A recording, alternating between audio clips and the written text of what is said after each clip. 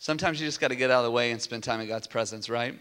But he does have a word for us this morning, so you don't negate the word for his presence. They go together. But I can make the word faster, I promise. But we need more of God's presence. So Joshua 1:1-9 says that after the death of Moses, the servant of the Lord, it came to pass that the Lord spoke to Joshua, the son of Nun, Moses' assistant, saying, Moses, my servant, is dead.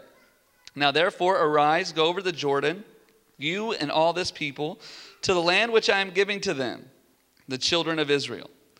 Verse 3, every place that the sole of your foot will tread upon, I have given you. Amen. Say, every foot. Every place.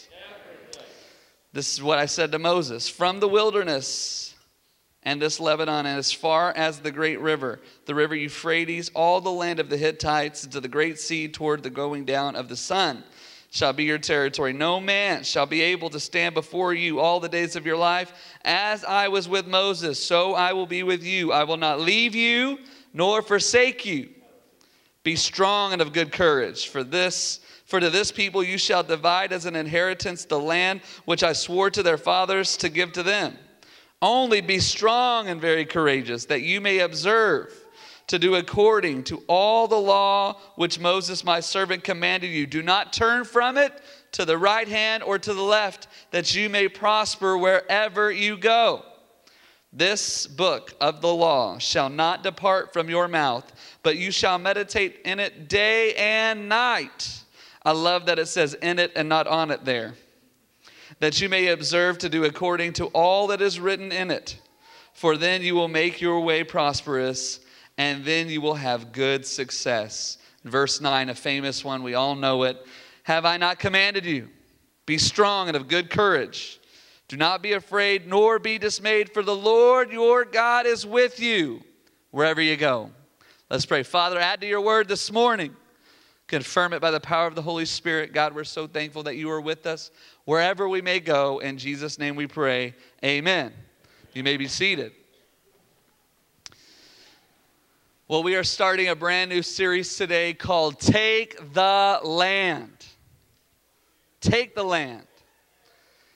And it's going to be a good one. It's going to go for a while. So let me just kind of lay it out for you. It's going to go all the way until Easter, because we got a lot of land to take. But in there, we're going to take a 2-week break, and Pastor Bill is going to come and speak to us for 2 weeks, because I have to suffer for Jesus on a cruise. Pray for me. Pray for me. All things to all people everywhere. And so I'll be out for 2 weeks. But please remember Pastor Bill and Marilyn in your prayers. We got some devastating news yesterday that we'll share with you guys now. Pastor Jim Palmer, who is our assistant superintendent of the Ohio Network, was killed tragically in a car wreck yesterday. Pastor Jim is Marilyn's brother. So we need to pray for the Palmer family. We need to pray for the Leach family. We need to pray for their kids, their grandkids that are dealing with this unexpected tragedy. Their hope is in the fact. This is from Pastor Bill. Their hope is in the fact that they know that Jim is now at the feet of Jesus. But they still have to deal with their sadness here. And so pray for Pastor Bill and Marilyn, their family, Pastor Jim's family, and his kids as well as they process that. And so he'll be with us in a couple of weeks. It's going to be good to see an old friend, isn't it? So we're talking about Take the Land this morning. We're going to talk about Take the Land. Why are we talking about Take the Land? Because God has given us a land to occupy. God has strategically positioned our church, but not just our church, your family, in an area that he's given you a land to occupy. And sometimes I think that we kind of exist instead of occupy. Now, Jesus said, occupy until I come. The word occupy that Jesus said there is an active word, means you better continue to do work until I come back for you. Now, I don't know about you, but I don't like working really hard all the time. I don't mind working really hard some of the time. I don't mind working really hard for about 40 hours of the time each week. Some weeks maybe 50. But that occupy till I come is a constant state of being in the work mode for the kingdom of God until he comes. That shows me that no matter if you are young or if you are old, there is no start date to this. It is at salvation, and there is no retirement date to it. In the name of Jesus, we can't say anymore that, hey, I already did that. It's time for somebody else to do that. That is not how the kingdom of God works. In fact, I was talking to one of my good friends. His name is Dr. Beda Mengistu. He is a pastor in Ethiopia. He is like 84 years old, maybe 82. And he says, retirement is not in the Bible. We do not retire in God's kingdom, but we push forward until he calls us home. And then in heaven, we have a job to do as well. I'm like, okay. So do you want to come to Dayspring or not? That was the question. Okay, so we have a land to take. But sometimes we get lost in, maybe we got to take the land, but then something happens and we stop taking the land. We just start living in the land. And maybe the land looks a little bit like the wilderness and a lot less like the land. And I know and I love when people say, God, give me a manna word for today. But can I tell you that a manna word is only for when we're walking in the wilderness. A manna word is not for when we're taking the land. When we're taking the land has the produce in it to sustain us while we're going. So I don't want a manna word. I want to work for my word.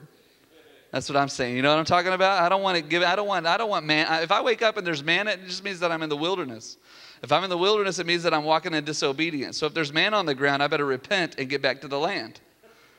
So I know that was a lot right there, but that's where we're going. We want to take the land. It starts with the book of Joshua. Moses has just died. At least that's what we think happened, because it says that they never found his bones. They never found his body, that he was on Mount Nebo. We know that two people were on the Mount Transfiguration with Jesus, that it was Elijah, who was taken by a chariot of fire, and Moses. So we don't know. Maybe he was just taken by a chariot of fire as well. A little speculation there. Joshua takes command as the leader. It says that he walks through the camp and he tells them what God tells him. God tells Joshua, he appears to him and he says, Moses is dead, but you're the next guy. Moses was not allowed to enter into the promised land. In fact, the generation behind you is finally gone. The past is in the past. Stop looking at the past. Let's go to the future. There is a new day and a new season, and you're the guy for it, Joshua. And Joshua was like, okay, I'm ready. Remember when you sent me into the land? I was ready then. I'm ready today. He says, hey, look, check this out, Joshua. Be strong and courageous. Don't be afraid or dismayed. Everywhere that you put your foot is going to be blessed, and I'm going to be with you. I will not leave you. I will not forsake you. It's that whatever is in front of you, whatever you're fighting, whatever battle is sitting right in front of you, God is standing right behind you, ready to push you forward anyway. This is what Joshua gets. He says, go tell everybody. Joshua walks through the camp, and he gives this mandate, and you can read it in verse 10 of this. He gives them orders. Hey, get everything ready. We're going to the land. Get your livestock, get your wives, get your kids, all of your kids. Even that kid you want to leave, bring them with you too. Get your dogs, get it all. We're going to the land. The people are pumped up. Man, they're excited. They get it all ready to go. And they're like, we've been waiting for this talked about land. It was prophesied a long time ago. And we were maybe starting to think that maybe just we get to look across the Jordan River into the land that God has given us. But maybe we don't get to go into the land that God has given us. And Joshua was saying, no. Get ready. We're going to take that land. And then Joshua says, but first, I'm going to send some spies to check it out. Now, if this was an episode of This Is Us, or a movie of some sort, at this point in the story, it would read 40 years earlier. See, because they had already sent some people in to spy out the land. In Numbers 13, they pulled 12 of their most trusted and godly individuals to go into the land for 40 days to check it out. And if you read Numbers 13, these 12 guys came back and were like, oh, the land is awesome. The land has got fruit. Look at the fruit. And they bring these grapes that are huge. It's got tons of this produce in the land. It's a land that is flowing with milk and honey. What that means is that there's vegetation and livestock to sustain us in the land. We're going to be all right in the land. It is so good. Oh, we can't wait to get into the land. Oh, it's going to be awesome. And then they get talking again. They're like, well, there were some other things in the land as well. There were some grapes. There were some livestock. Yeah, that's all good. People get all pumped up about it. Woo! Yeah. And then there's also giants. The big boys too. Not the New York Giants. Not the Giants that can't even score a touchdown. I'm talking about real giants. I'm talking about real people that are big, over 9 feet tall. They're going to be big. We're going to be like grasshoppers in their eyes. So as they continue to talk, there's not only giants, but there's big fortified cities. I mean, huge cities. They got walls that are built up for miles. They've been there for millennia, for years. They've been in this occupied area. There's no way that we can beat this city. It says that the report that the 10 spies gave shrunk the hearts of the people. Joshua was one of the ones that was like, no, we're taking that land. We're going to go get, there's giants. Who cares if there's giants? We'll beat them down. Who cares if there's walls? What is that? What is a wall? Whoa, we'll just walk around it. It's fine. Nope, the 10 won. Actually, it took a vote. The only vote recorded in the Bible is right here is lost 10-2. Consensus, let fear win the day and keep them from taking what was already been given to them. God said, I'm giving you the land, go spy it out. He didn't say, go spy it out and see if you can do this in your own strength. But the 10 spies came back and gave a bad report. 2, Joshua and Caleb, came back and gave a good report. 2 people from that generation got to go see the land. Their names were Joshua and Caleb. This is Joshua now. And so now 40 years comes back and Joshua's sitting here and he's thinking, well, we got to go at least check it out. But if I get 12 people together again, it's not going to go well for me. So what does Joshua do? If you look in chapter 2, verse 1, it says, now Joshua sent 2 men because Joshua's no fool. He's not stupid. He knows if you send 12 guys in, 10 of them are going to come back with a bad report. So I'm going to choose 2 guys that I know are going to go in there and tell me that God has given us this land. These 2 guys go into the land. They scope it out. He says, I want you to specifically go to Jericho. Why Jericho? Because Jericho was an oasis town. It was a fortified city. It's the oldest city known in the world at this time. It's still the oldest city known today. This is a city that's been occupied in this area. And it's a strategic part because it's the first city that they got to meet when they cross the Jordan River. So it's like, go check that out. So they go and they hook up with this girl named Rahab who lets them stay in her house. And then they hide her. And then they go back and they see all of the king's horses, all of the king's men. They found Humpty Dumpty. They couldn't put them together again. It was amazing. They spied out. They got to sneak out. It wasn't like they just walked in and walked out because God gave them the land. They had to do a little recon work, a little sneaking. They had to go scout it out. And then they come back and then Joshua's like, hey, what's up? And they're like, hey, guess what? God gave us that land.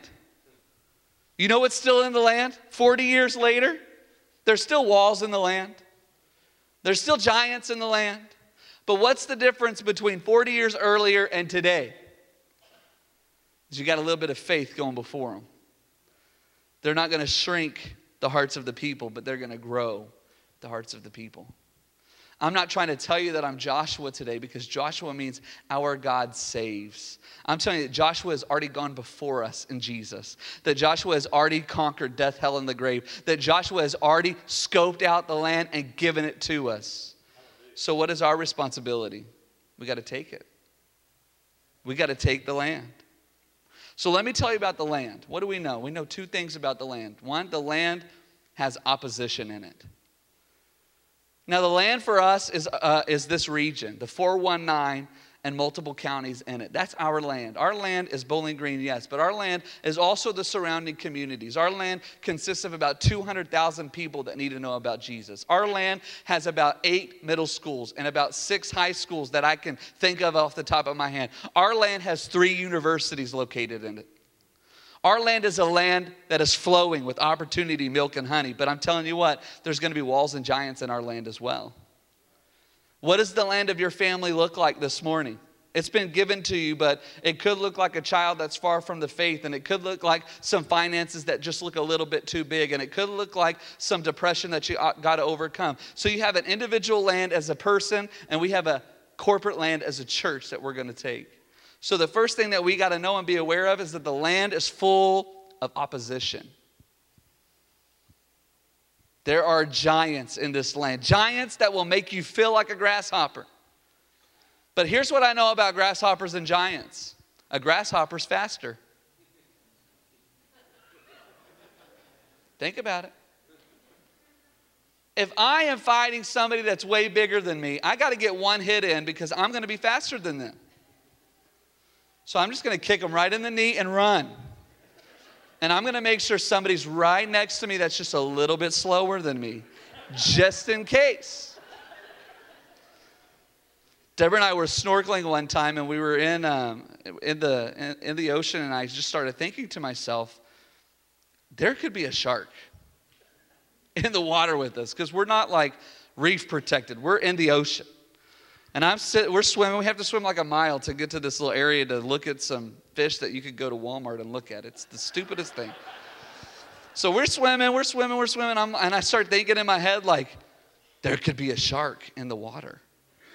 What am I going to do if there's a shark in the water? I'm thinking of all these things. Like, I got to make sure that Deborah's protected, because there's no way I can raise the kids. She's going to have to do that. So we got to make sure she gets back to the boat. And I'm looking around. I mean, this is bad. It's bad. This really did happen, though. I see this little kid with his life jacket on. He's just fighting. I'm like, oh, I'm good. I'm good. I'm good if there's a shark. He's going to get it. I'm going to get back to the boat. Isn't that terrible? What if our perspective just needs to shift a little bit, that when we see a giant, we're like, oh, no, there's a giant. We look around and we say, okay, there's a giant. That means that giant is so big that God is going to work through me. He's so big, I can't even miss him. Oh, I'm going to hit that giant. That's an easy target right there. Why? Because I'm a grasshopper. Yeah, grasshoppers are fast and they're savvy. They've been around a long time. I'm going to make sure to take that giant out. It says that there's also walls.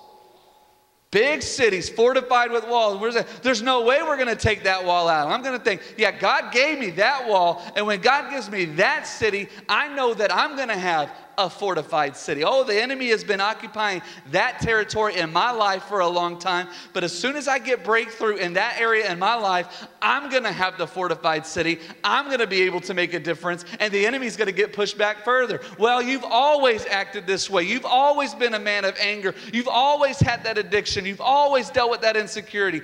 But when God gives you the land, you say, I have a fortified city that the enemy has occupied, but I'm not going to shrink back in fear anymore because God's given me this land. So yeah, I was angry at one time, but today I'm taking that fortified city back, and I'm going to make sure that when it is my city, it's going to be a testimony. There is opposition in the land. There's a giants, there's enemies to fight, and look at the boundaries. You're going to go from here to the ocean. You're going to go from the north to the south. You're going to look out until the sun sets. That's your land. There's boundaries in the land. So for our church, we're taking our church and we're drawing a circle 30 miles out from our church in any direction. That's the land we're going after. That's our land. There is no demon, there's no dominion, there's no stronghold, there's no past that is going to stop us from taking that land. That Dayspring Church is going to be a light to the world so that they know that Jesus is Lord. We're going to be a soul-winning, demon-killing, Bible-believing, Spirit-filled church. Whoa, got high there. What does that show, though? Opposition, there's a lot of land. We're going to need a lot of people. We're going to need a lot of things. Oh, that's too big, Pastor Coach. 30-mile radius, 3 universities, 8 middle school, 6 high school. How are we going to do it? We're going to do it because God told us to take it. The land also has provision. If I was a good preacher, I would have said opportunity. I can say there was opposition, now there's opportunity. But I'm not a good preacher. I'm just a pastor that wants to stir you this morning. The land has a lot of provision in it. Manna is for the wilderness. but there's a land flowing with milk and honey. It means that we don't have to plan how we're going to resource taking the land in our life. We have to be obedient to what God has said. And I wonder how many of us in our families and in our mental state and in our personal lives, God has given us promises that require obedience, that we're waiting for his provision, and he's waiting for our obedience. It says, Joshua, I will be with you, but you meditate in the word day and night. You be a person that's committed to the book. You don't let other things frame your worldview. You don't walk left and right when a political storm comes on.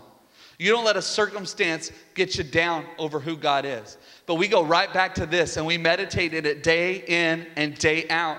And when the giants come and the walls are built, we know that there's provision in the land because God's word is in us.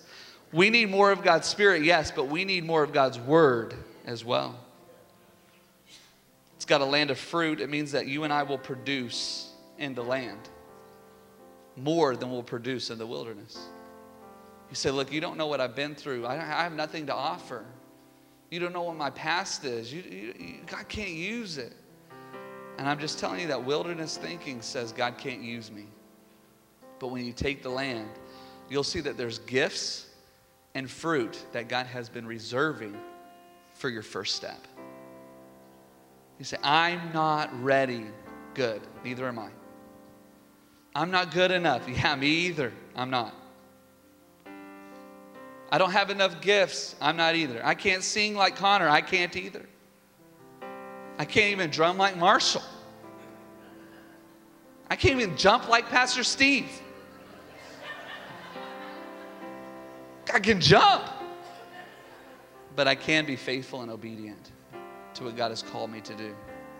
We can be people of prayer. And we can take our land and we can produce fruit that has never been harvested in the wilderness, but will be harvested in the land. And the last thing I want to share with you, and we'll go back into worship, is that the land is not something we have to hope for. It's not something that we need to hope it happens. Oh God, maybe, possibly this could be your will. God, maybe my kids will come back to the faith. Please, Jesus, please, if it's your will. Let me just tell you this. The land has been given already. What does God tell Joshua? Go to the land that I have given you. Go pray over your children the prayers that God has given you for them. Pray over that financial situation, the promises that God has already given you for it. There is a land that God has already given you. We don't got to hope for it, but we do have to work for it. We have to go take it. It's our land. God has given us a land. We don't have to hope that we're going to be a regional church. We don't have to beg that God will give us the universities. We don't have to pray that God will give us the schools. We do need to pray for the schools, but God has already given them to us. It's our land. So it's a mindset shift. It's not, Lord, please give me that land. It's, Lord, I'm taking my land. I'm taking my land. Here's the promise, is that God is always with us. If there's a wall, if there's a giant, if there's a hard season, if there's a good season, have I not commanded you is the question. But it's not a question that demands an answer from us, because it's a question that God says the answer himself. And if God gives the answer himself, you can take that to the bank as a good answer.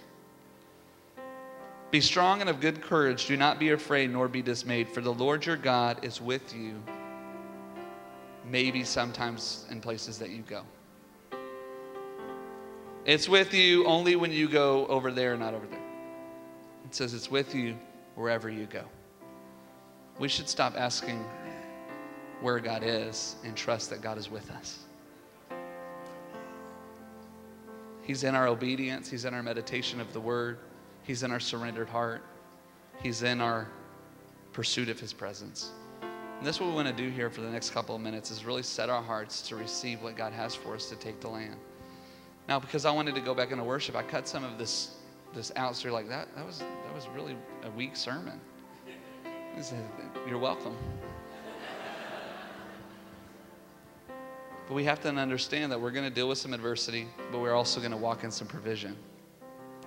Lack of adversity does not mean that you're in God's will. More adversity might mean that you're in God's will. Lack of adversity might mean that you're not doing anything. More adversity might mean you're just right where God wants you.